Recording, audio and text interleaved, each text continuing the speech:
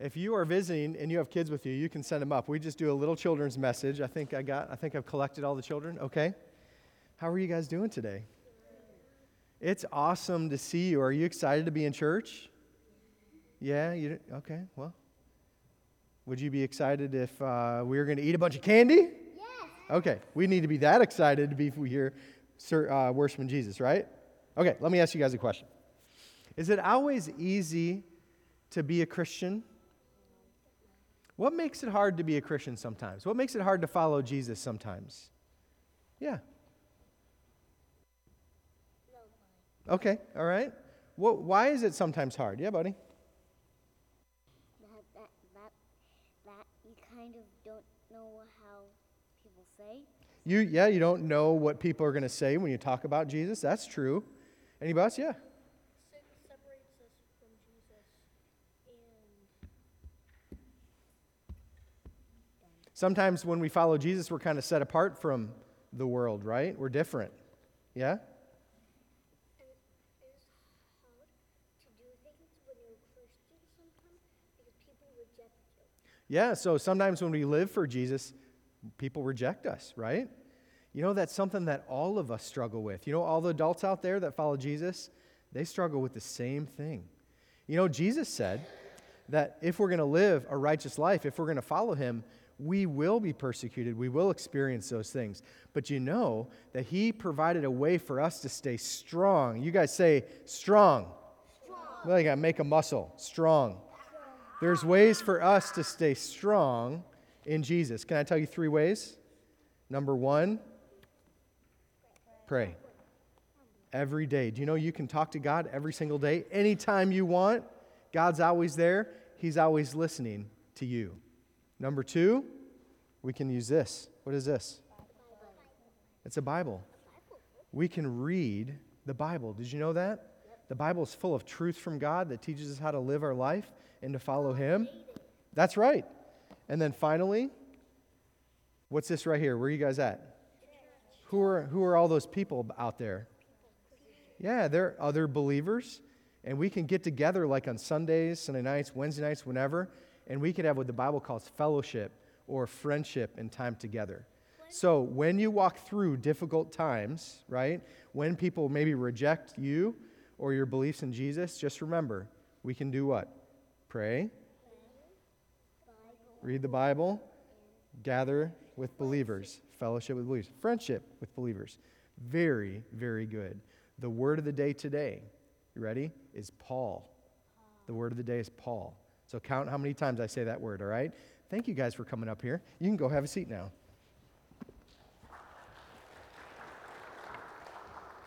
All right, church, take out a copy of God's Word with me today. Open it up to Acts chapter 24. Acts chapter 24.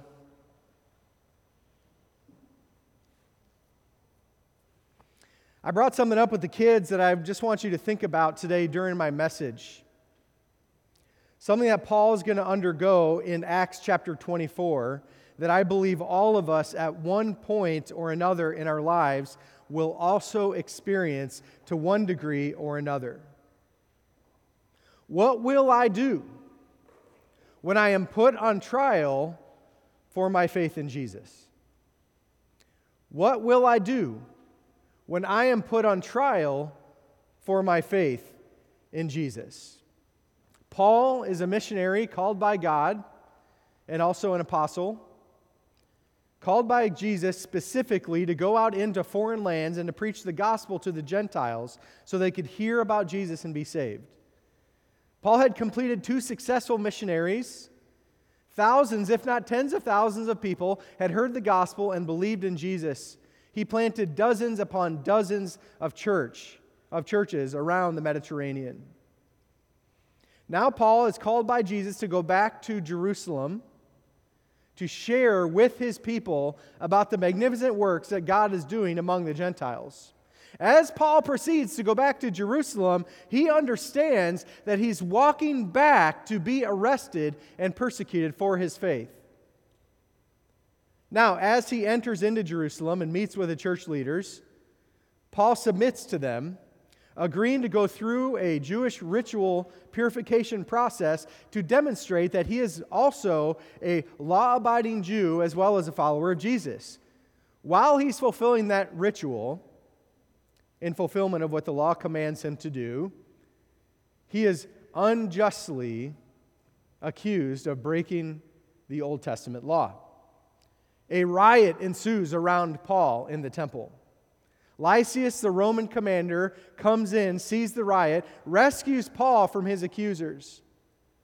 Next, puts him in front of the Sanhedrin, the high Jewish court, so that they can interview Paul, and so Lysias can figure out what exactly Paul has done wrong. During his time in front of that court, Paul demonstrates that he had done nothing wrong, but was in fact being persecuted for his faith in Jesus, and specifically his belief in the resurrection of Christ and the future resurrection of the dead. Lysias understands that this is sort of above his pay grade. He's like, I can't really deal with this, so he sends him away. He sends him to another Jewish leader, and in that time, Paul is going to stand trial. He's sent away by cavalry, Roman cavalry, men with spears, men on horses, full protection, hundreds of soldiers move him to a new place so he can actually stand trial for whatever they think he's done. And so he stands there now on trial, and that's where we find Paul. And what I want to demonstrate for you today, church, is that you too will stand trial for your faith in Jesus. You may never stand in front of a government court system, although you may. But you will stand trial, whether it's in your workplace, at your kitchen table, among your family, or just out on the fishing boat with your friends. You will be questioned about your faith. I want to give you some tools. I want to challenge you to have a strong faith in Christ, so when that day comes, you can stand strong and stand firm for Jesus. And like Paul, continue to share the gospel. There's something every one of us should know to do now, before the first accusation is made about our faith in Jesus. First, live a righteous life because condemnation is coming. Live a righteous life because condemnation is coming. Look at the text, Acts chapter 24, beginning in verse 1. After 5 days, the high priest Ananias came down with some elders, with an attorney named Tertullus. And they brought charges to the governor against Paul. After Paul had been summoned, Tertullus began to accuse him, saying to the governor, "Since we have, through you, attained much peace, and since by your providence reforms are being carried out for this nation, we acknowledge this in every way and everywhere, most excellent Felix, with all thankfulness. But that I may not worry you any further, I beg you to grant us by your kindness a brief hearing." So Lysias, the Roman commander in Jerusalem, has sent Paul to the governor of the region named Felix. Paul's in the barracks there, protected by Felix overnight. Ananias, some of the other Jewish leaders, Ananias is the high priest, then several other Jewish leaders, and a hired gun named Tertullus approach Felix so they can try Paul, so Felix can listen to these accusations that they've made against Paul. They've really brought out the big guns. Tertullus is going to be this private attorney, someone hired by them to make the case in front of Felix. Tertullus makes this opening statement, which was common during that day, called a Capitatio Benevolentiae. In other words, his first few statements are to butter him up, right? And so he stands before Felix, and first he congratulates Felix for bringing peace to the land. "Oh, great Felix, you brought peace to this land." That's not true. When Felix was governor, there was revolt after revolt after revolt between the Jews and the occupying Romans. But what Tertullus is doing is he's playing on this culture that Rome had developed called the Pax Romana, the peace that Rome brings. They believe that as they conquered people, they were actually releasing them from their wars. They were doing the world a favor by occupying their lands. And so Tertullus prays on that. He says, oh, great Felix, you've brought peace to our land. Second, he thanks Felix for the reforms he introduced to the nations. There is no extra biblical literature that demonstrates that Felix brought any kind of reform for the Jewish people. In fact, he ruled the Jewish people very, very harshly against their will. Finally, Tertullus completes his flattery with one final statement referring to the widespread reception of Felix as governor. Basically, he tells Felix, all of us love you. You're so amazing. He sounds like a pretty good lawyer, right? They didn't love Felix. They hated Felix. So Felix sits there while Tertullus lays it on pretty thick. Felix knows none of that's true, but he is a vain leader. And so he receives it all with a smile on his face. Next, Tertullus is going to lay out their case against Paul. Now, he's going to make a threefold charge against Paul. Look at verse 5. For we have found this man to be a real pest and a fellow who stirs up dissension among all the Jews throughout the world and a ringleader of the sect of the Nazarenes. And he even tried to desecrate the temple, and then we arrested him. We wanted to judge him according to our law, but Lysias, the commander, came along and with much violence took him out of our hands, ordering his accusers to come before you. By examining him yourself concerning all these matters, you will be able to ascertain the things of which we accuse him. The Jews also joined in the attack, asserting that these things were so. So Tertullus makes three charges against Paul in front of Felix. Number one, Paul is a troublemaker and he causes riots wherever he goes. Now, part of that is true.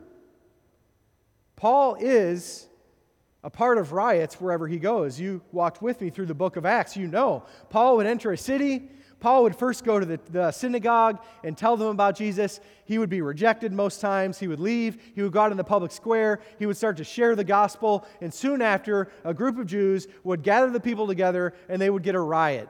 And then Paul would be chased out of town, and then he would have to go to the next town and preach the gospel. That's what happened. Notice, Paul isn't the cause of the riots. Paul is proclaiming the gospel. It was the Jews in those areas who were stirring the crowds up and causing the riots. The second one, Tertullus says that Paul is the ringleader of the sect of the Nazarenes. So during this time, Judaism had many different sects. They had Pharisees and Sadducees. They had all these different sects that also were Jewish in nature, but fought against Rome. And they would cause all kinds of rebellions and try to start wars and cause difficulty. So what Tertullus is trying to do is paint Paul and the Nazarenes, which was another name for Christians or Jesus followers, because Jesus was from Nazareth. He was Nazarene. He tried to paint Paul into this corner as being this ringleader of this horrible group of people who stood against and rebelled against Rome. And then number three, Paul tried to desecrate the temple. This charge is based on a rumor circulated by Asian Jews who had followed Paul to Jerusalem. You can read about it in Acts 21, verse 29. They accused Paul of taking Gentiles into the temple, which never happened. Paul was seen walking in Jerusalem with Gentiles, and then later was in the temple in a place appropriated only for Jews with other Jews. And so Paul did not desecrate the temple, but a rumor was started that he had, and that was the rumor which started the rebellion inside the temple when the commander Lysias had to remove Paul from the Jews. These three false accusations place Paul in a difficult position of both standing for Jesus during persecution and potential prosecution in one of the harshest penal systems in the world. And yet, God allowed all of this to happen as a part of His plan to fulfill the Great Commission. You know, we learn in 2 Timothy chapter 3, verse 12, that if you desire to live a godly life, if you desire and plan to follow Jesus and live in accordance with His word, You will be persecuted. That's a promise from the Word of God. And in Matthew chapter 10, verse 16, as Jesus sent out his disciples to go and proclaim the gospel just in the towns around Jerusalem and the surrounding areas, he told them, I send you out as sheep among wolves. If you plan to live for Jesus, if you plan to walk from this place and fulfill the Great Commission, if you plan to tell people about how God radically changed your life, you will be persecuted. That's a promise from Jesus and from the Word of God. The question I have for you today is, am I ready to stand for Christ? Am I ready to endure dirty looks, slander, false accusations, unlawful arrest, and imprisonment for my Lord? You know, COVID-19 provided a glimpse of what will one day be a common practice in our culture. Churches were closed by law.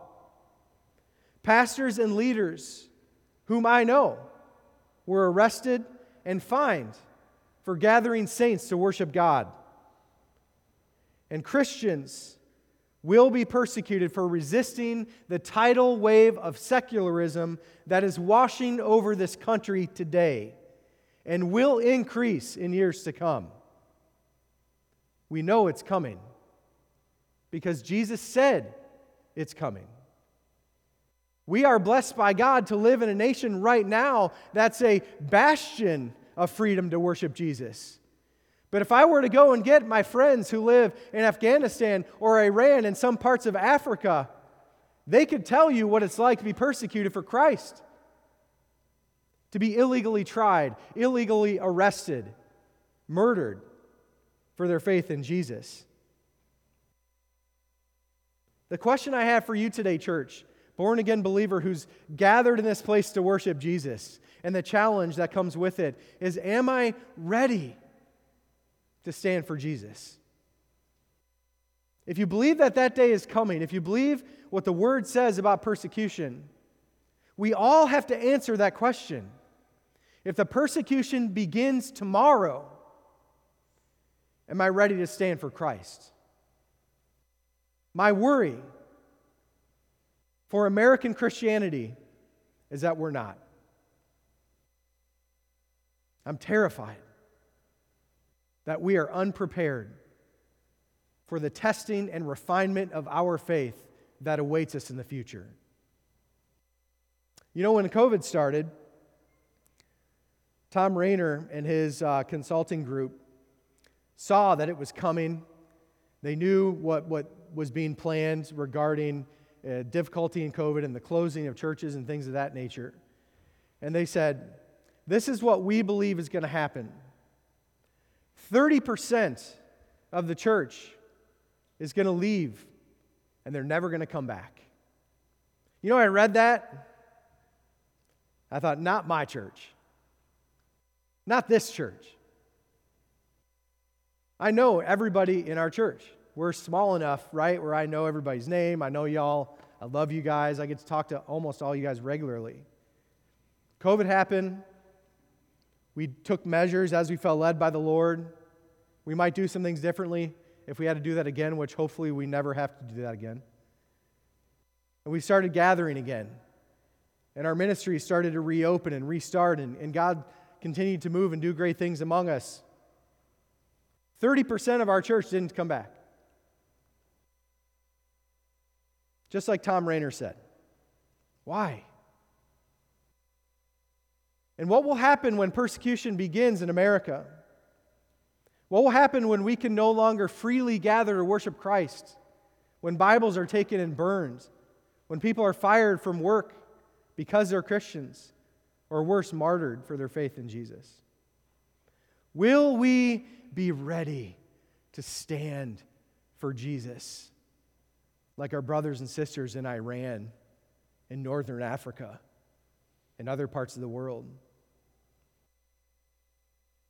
I'm afraid that we Christians in America are too soft. that our faith isn't strong enough for the fire that comes. Surveys show us that most Christians pray less than 3 minutes a day. I wouldn't call that a vibrant prayer life. When persecution comes, and when we're unable to do anything else under our own strength and we've got to turn to Christ, will we turn to Him in prayer?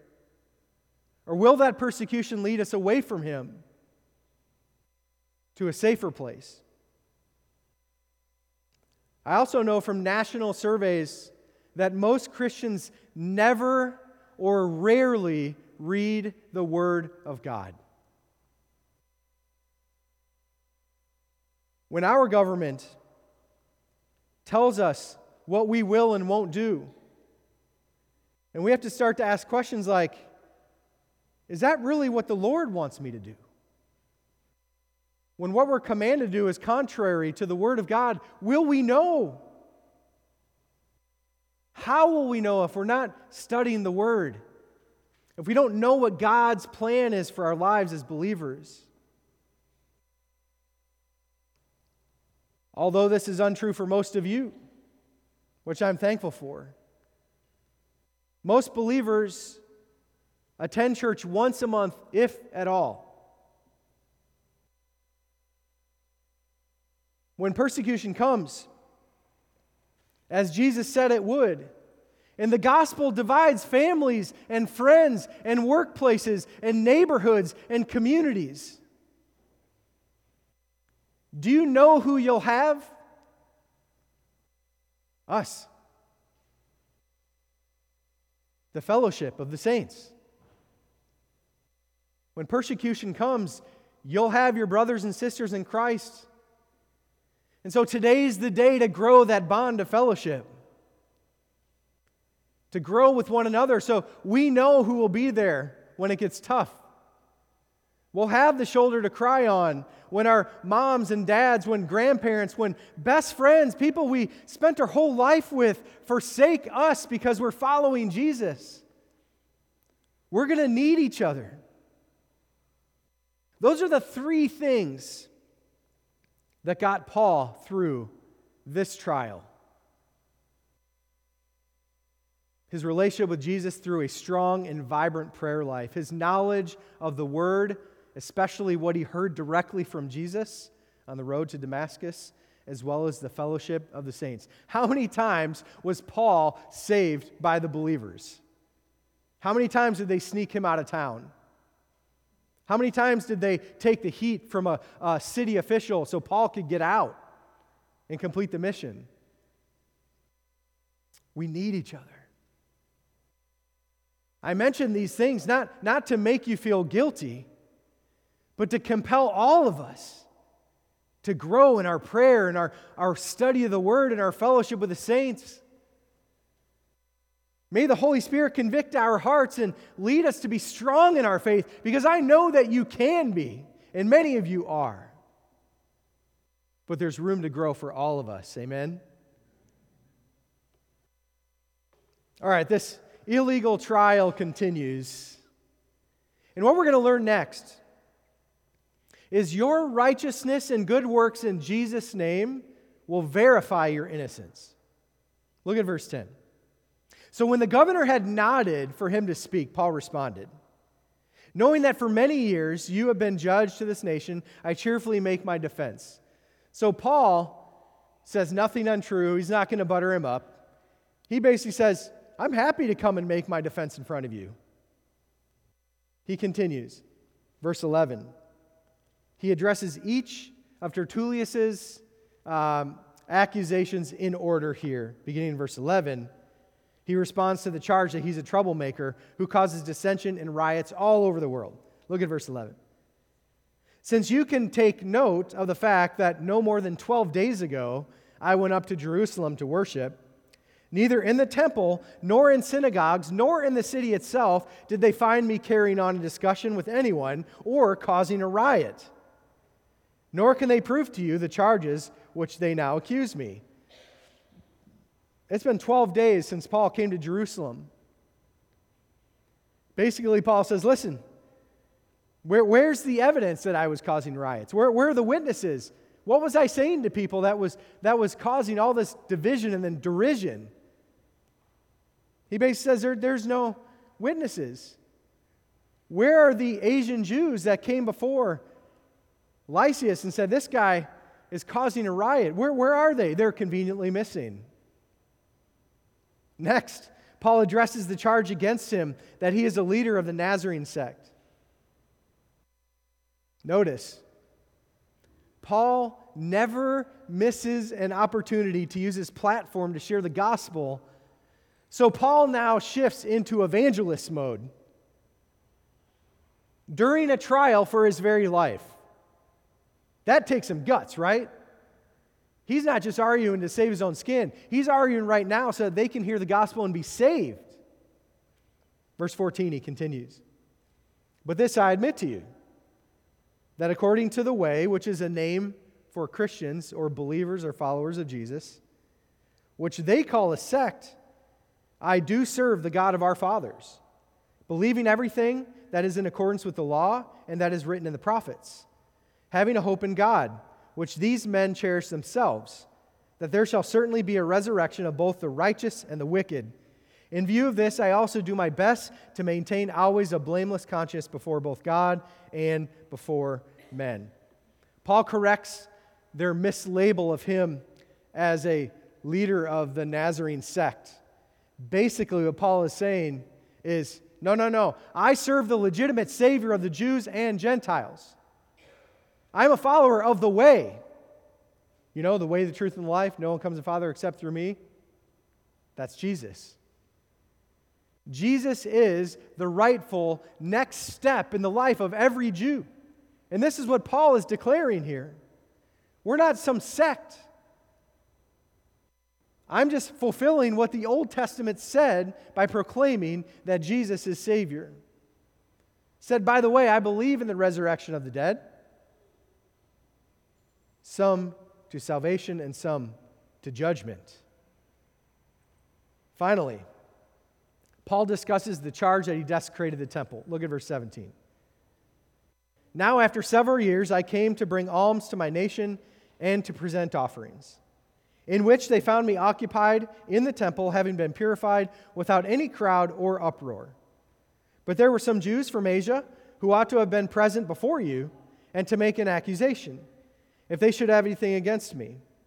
Or else let these men themselves tell what misdeed they found when I stood before the council, other than for this one statement which I shouted out while standing among them, for the resurrection of the dead, I am on trial before you today. What exactly is Paul telling Felix? He's telling him, I've done nothing wrong. They have no witnesses to demonstrate that I started a riot in the temple, nor that I brought any Gentiles into the temple. No. I'm on trial in front of you today because I'm a follower of Jesus, because I believe that he died and was resurrected on the third day, that I believe that a resurrection is still to come, a judgment. That's why he's on trial. Paul ultimately proved that he is not guilty of any crime against Jewish law because he was a righteous man who obeyed their law. He's on trial because he believes in Jesus. One day, you will be on trial for your faith in Christ as well. Like I said, that may be a trial in a court of law. That may be a trial at your kitchen table in front of a friend, a family member, a loved one, a neighbor. But the Bible promises that when we live a godly life, we will be persecuted. And so how do we live a life preparing for that? Number one, obey the law unless it contradicts the Bible. Listen to Romans 13, 1 and 2. It says, every person is to be in subjection to the governing authorities. For there is no authority except from God, and those who exist are established by God. Therefore, whoever resists authority has opposed the guidance of God, and they who have opposed will receive condemnation upon themselves. So, in preparation for that persecution, live a righteous life. Live in obedience with the law of the land to the degree that it doesn't contradict the Word of God. And number 2, do good works in Jesus' name. Ephesians 2:10 says, "For we are His workmanship, created in Christ Jesus for good works, which God prepared beforehand so that we would walk in them." Live a life such that when you're brought before your accusers, the world can't help but notice that you did good things in the name of Jesus. Believers should be the ones who take care of those in need, who are the shoulder for someone to cry on, who pray for someone who's walking through a difficult time. When we obey the law and do good works in Jesus' name, the accusations against us will be unfounded, even if we have to continue to endure persecution. So Governor Felix, he hears both sides of the case, right? Both of them presented their case before him, and now it's time for him to respond. The final point of today's message is this: turn your persecution into proclamation. Turn your persecution into proclamation. Look at verse 22. But Felix, having a more exact knowledge of the way, so he's kind of wise to what these guys are saying, put them off, saying, "When Lysias the commander comes down, I will decide your case." Then he gave orders for the centurion for him to be kept, that's Paul, in custody and yet have some freedom, and not to prevent any of his friends from ministering to him. So Felix knew exactly what was happening. He was experienced in Jewish tradition as well as in the belief in Jesus. He knows that Paul has not done anything wrong. And so he tells them, we're going to wait. I'm going to consider this, and I'm going to wait for Lysias to get here, even though we see in the text that Lysias had no plans to come down and meet with him. He knew that Paul had not broken any laws, and yet, in the culture and tradition of Rome, he did not want to have any trouble. So here's how it worked. If you were an authority under Rome, if you were a governor or a commander, your job was to keep the peace. And if you couldn't keep the peace, they would remove you from your post, penalize you, and put someone else where you are. And so they did peacekeeping. That was their rule. That was their duty above all things. So Felix sees that this is really a no-win for him. He doesn't want to jail and execute Paul, but at the same time, he doesn't want to let him go because he could have another riot on his hands. And we know that he was already on thin ice. And so he keeps Paul. Continued in verse 24. But some days later, Felix arrived with Drusilla, his wife, who was a Jewess, and sent for Paul and heard him speak about faith in Jesus Christ. But as he was discussing righteousness, self-control, and judgment to come, Felix became frightened. He said, "Go away for the present, and when I find time, I will summon you." At the same time, too, he was hoping that money would be given him by Paul. Therefore, he also used to send for him quite often to converse with him. But after 2 years had passed, Felix was succeeded by Porcius Festus, and wishing to do the Jews a favor, Felix left Paul in prison. So Paul, a Roman citizen and follower of Jesus, was illegally imprisoned for 2 years. During that time, what did Paul do in the midst of his persecution? He proclaimed the name of Jesus. Of all the people that you would hate if you were stuck in prison, who would be number one? Would it not be Felix? Right? If that guy illegally put me in jail, and by the way, being in a Roman jail, even though Paul was in a barrack, so it was a little bit different, a little bit better, and he was allowed to have people come and go, he was still in chains. He was still unable to leave. Of all the people that I would be mad at, I think Felix would probably be number one, right? And yet, during this time, over 2 years, Paul continues to share the gospel with his captor. That's a strong faith, right, church? That's a faith that withstands persecution. and testing. He was an innocent man, unlawfully imprisoned and inappropriately treated, and yet he completed God's mission for his life. I just have a challenge for you as we close. Are you ready for the persecution that comes? Are you ready for arrest, imprisonment? Are you ready to lose your job, your family, your friends? Everything you hold dear for Jesus. Because when Jesus called us to faith in Him, He told us that we had to be ready to forsake it all, to follow Him. We will endure persecution for living a righteous life. Whether that persecution arises in your workplace or around your kitchen table, in front of the local judge here in Key West, are you ready to stand for Christ? That's our challenge for today. We're going to have a time of invitation now. In just a minute, everybody's going to stand up. The altar is going to be open. And maybe as I kind of laid that challenge out before you, like I was as I prepared this message, maybe you felt like, God, I want my faith to be stronger. I don't know if I'm ready, but I want to be. This is a time for you to receive that challenge and just lay that in front of the Lord and say, God, I want to be ready. I want to grow stronger in my faith. I want to pray more. I want to remain focused on your word more. I want to gather with saints more. I want a strong faith that stands in that time of testing.